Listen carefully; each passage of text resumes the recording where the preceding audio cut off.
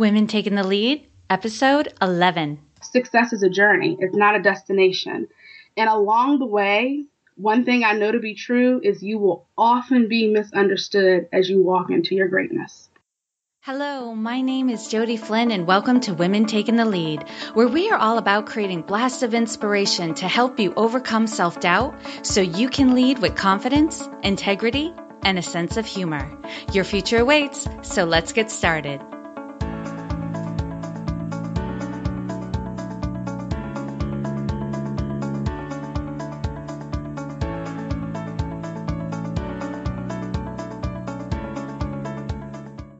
Hello, everyone, and thank you for joining us today. I'm here with Marcia Bennett, who works with professional women, teaching them to be more intentional and resourceful. She provides interactive workshops and seminars on ways to use your time more effectively and stay organized.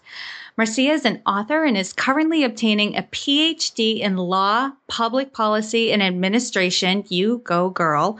And she wants women to achieve the desired results they seek by applying proven strategies to do so. Marcia, that's just a teaser for everyone. So tell us more about you and where you came from. All right. So I'm a young entrepreneur. My background is teaching, so I have a master's in curriculum design, and as you said, I'm working on my PhD. I'm the author of 4 books, and I'm also a classical pianist, and sometimes I leave that out when I tell people about myself, but ever since I was 6 years old, I took piano lessons, and I learned how to play classical music. But I grew up in a small town that I would say is not very progressive. And then I became a financial aid administrator. And along the way, I really faced a lot of different challenges that I noticed that men were not facing because I was a woman. Awesome. Wow. So you've been busy. Yes. And you've had a lot of success in your life, and you've definitely gained some confidence. But take us back to a time when you were playing small and you may not have been aware of it at the time. Share with us that moment, that story, and the lessons you've learned. Okay. I was a teacher. I was teaching 9th grade world history, and I was 22 years old. And so I undervalued my ability to connect with adolescents and be impactful. And so what I learned was you cannot ignore your gifts. My natural ability is to be a learner and then to explain and break down information in a way that connects with young people. And so my other gift is to integrate planning and action to achieve desired goals. And because it comes so natural to me, when I was a teacher, I guess I took it for granted. And it led me to get out of that field when I maybe could have continued on that path because I wasn't aware and conscious of my natural gifts.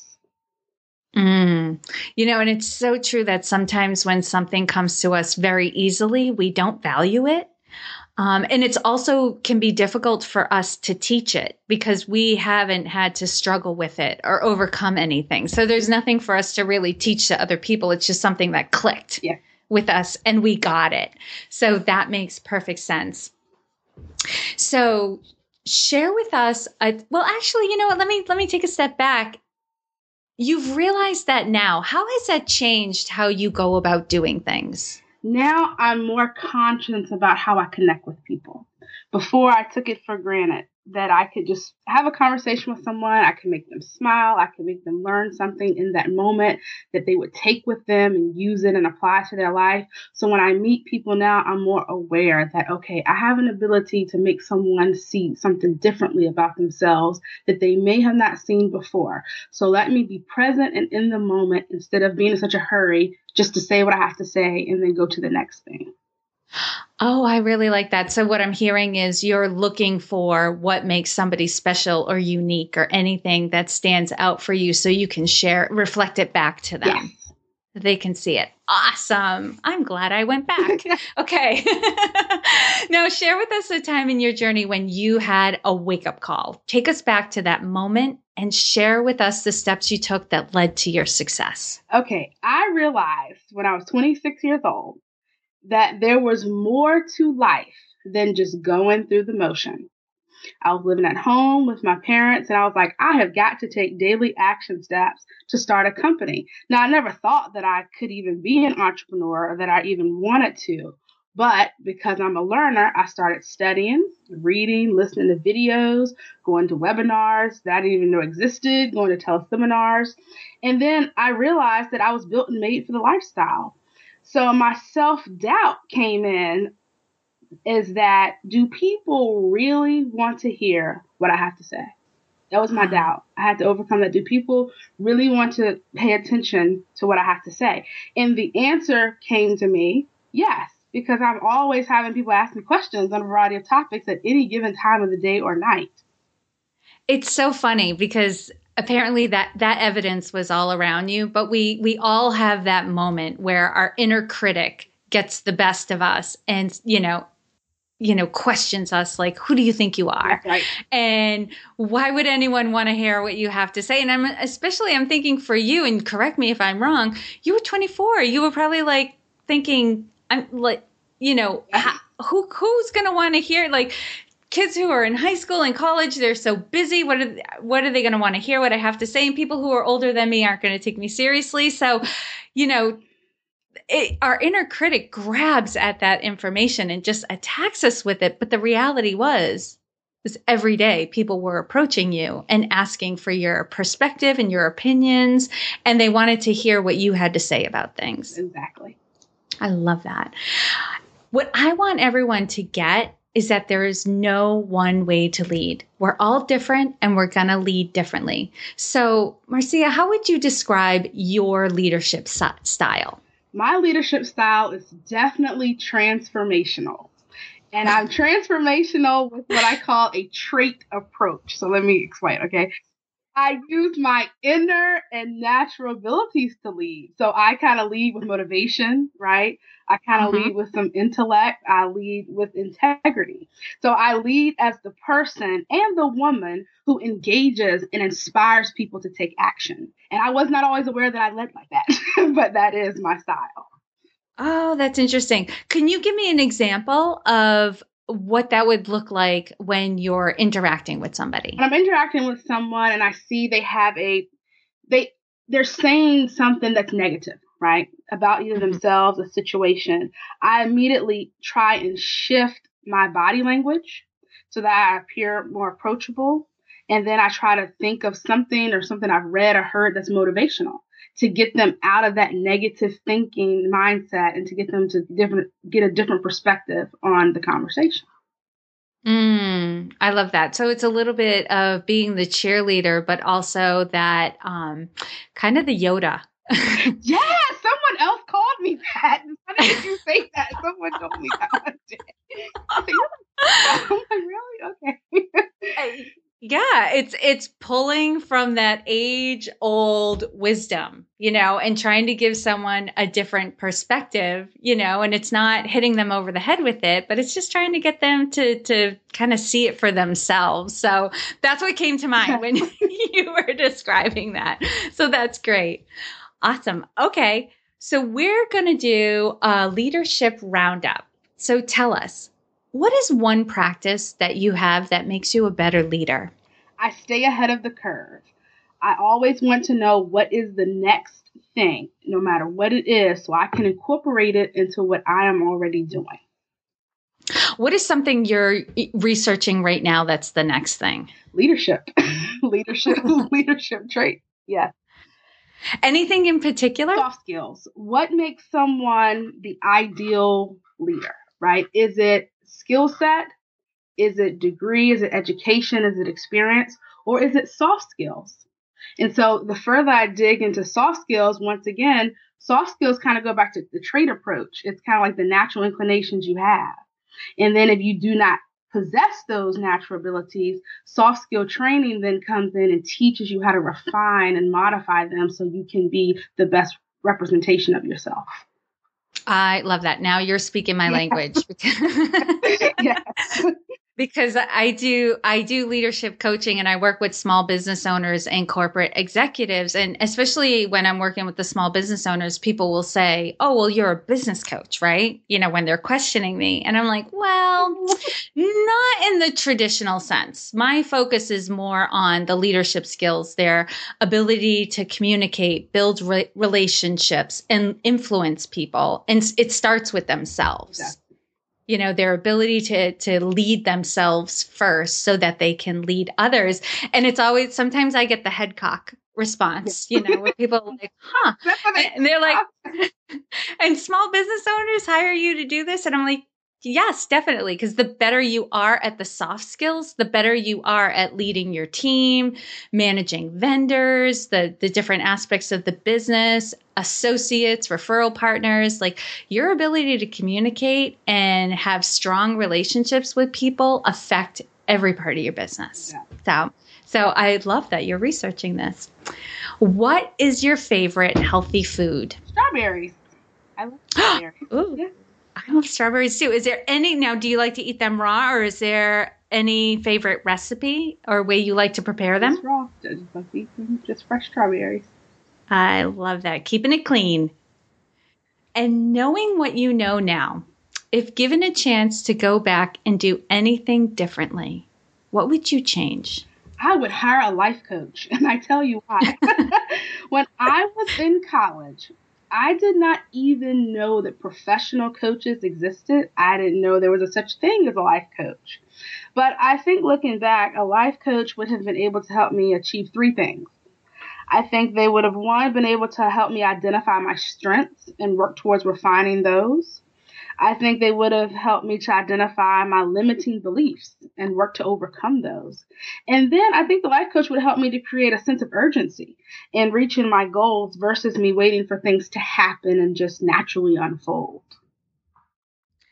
Okay, Marcy, I'm going to ask the question everyone's thinking right now. Okay. You've already accomplished a lot at such a young age. Yeah. And here you are saying, I would have hired a coach so I could have done more faster. So clearly there's something behind this. Yeah. Okay. So I told you before the interview, I tend not to throw curveball questions at people because I hate, my thing is I don't like to make people super uncomfortable, but I can get over it. So clearly you have something big, some vision you have for your life where you feel like right now you could be further ahead. So tell us about that. So the life coach concept comes in because if I had identified early on what I really, truly wanted to do, the gift that I have, which is empowering women, which is empowering people, right? If I had identified that in my early 20s, I wouldn't have wasted as much time trying different careers, trying different jobs, trying different things to fit into a box when I know I wasn't made to fit in, when I know I was meant to stand out. And where do you see, like you talk about empowering women, mm-hmm. Do you have a clear path? Do you see on that? Or is it one of those things like for myself, sometimes I feel like I'm taking a step as the stone is appearing in front of me. Yeah. Right. I think the roadmap is for me to be that speaker, that inspirational speaker, that motivational speaker, the person that everyone's like, I have to hear her. I have to hear what she's thinking about this week, or I have to hear what's the newest and greatest revelation of this year.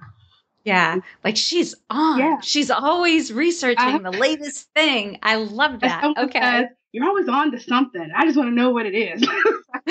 That's me. I'm always on to something. I'm putting you in my speed dial now.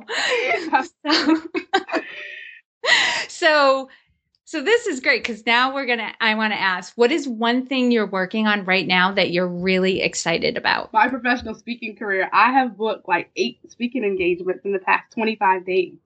And you. Yes. And it's probably because I do have that drive, that mentality that if I really laser in and focus on what I really want, I take every action step to get there and I make no excuses. Because you can either have excuses or results. You can't have both. And so I'm working on a live event for women where we're going to work on living on purpose and living with intention instead of living accidentally. Wow. So you've got, okay. So I love this. You're working on your PhD. Yeah. You're researching the latest developments in leadership. Yeah. You've got 8 speaking engagements going on and you're starting to create a live event for women. Yeah. Have I missed anything? Are you writing a book right now too? Yeah. Yes. The name of the book will be How to Win at the Game of Life. That's the name of the book. I love it. And people are going to want to read that book after listening to this.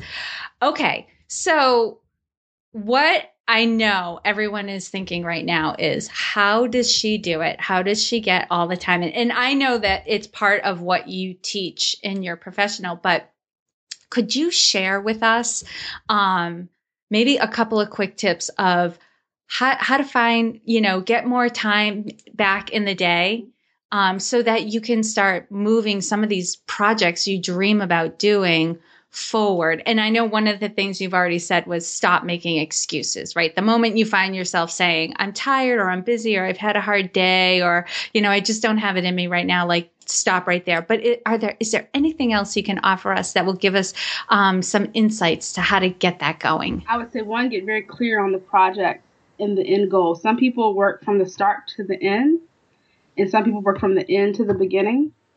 And so I work either way. It depends on what I'm working on. So I sit down and I write it all out. This is step either 1 through 5 or 5 through 1. So you want to plan. That's the number one thing I tell people. Like, a lot of people like to skip the planning and go into action. And then they realize once they got into action, they missed some things along the way because they didn't plan. So don't fail to plan. Just plan, right?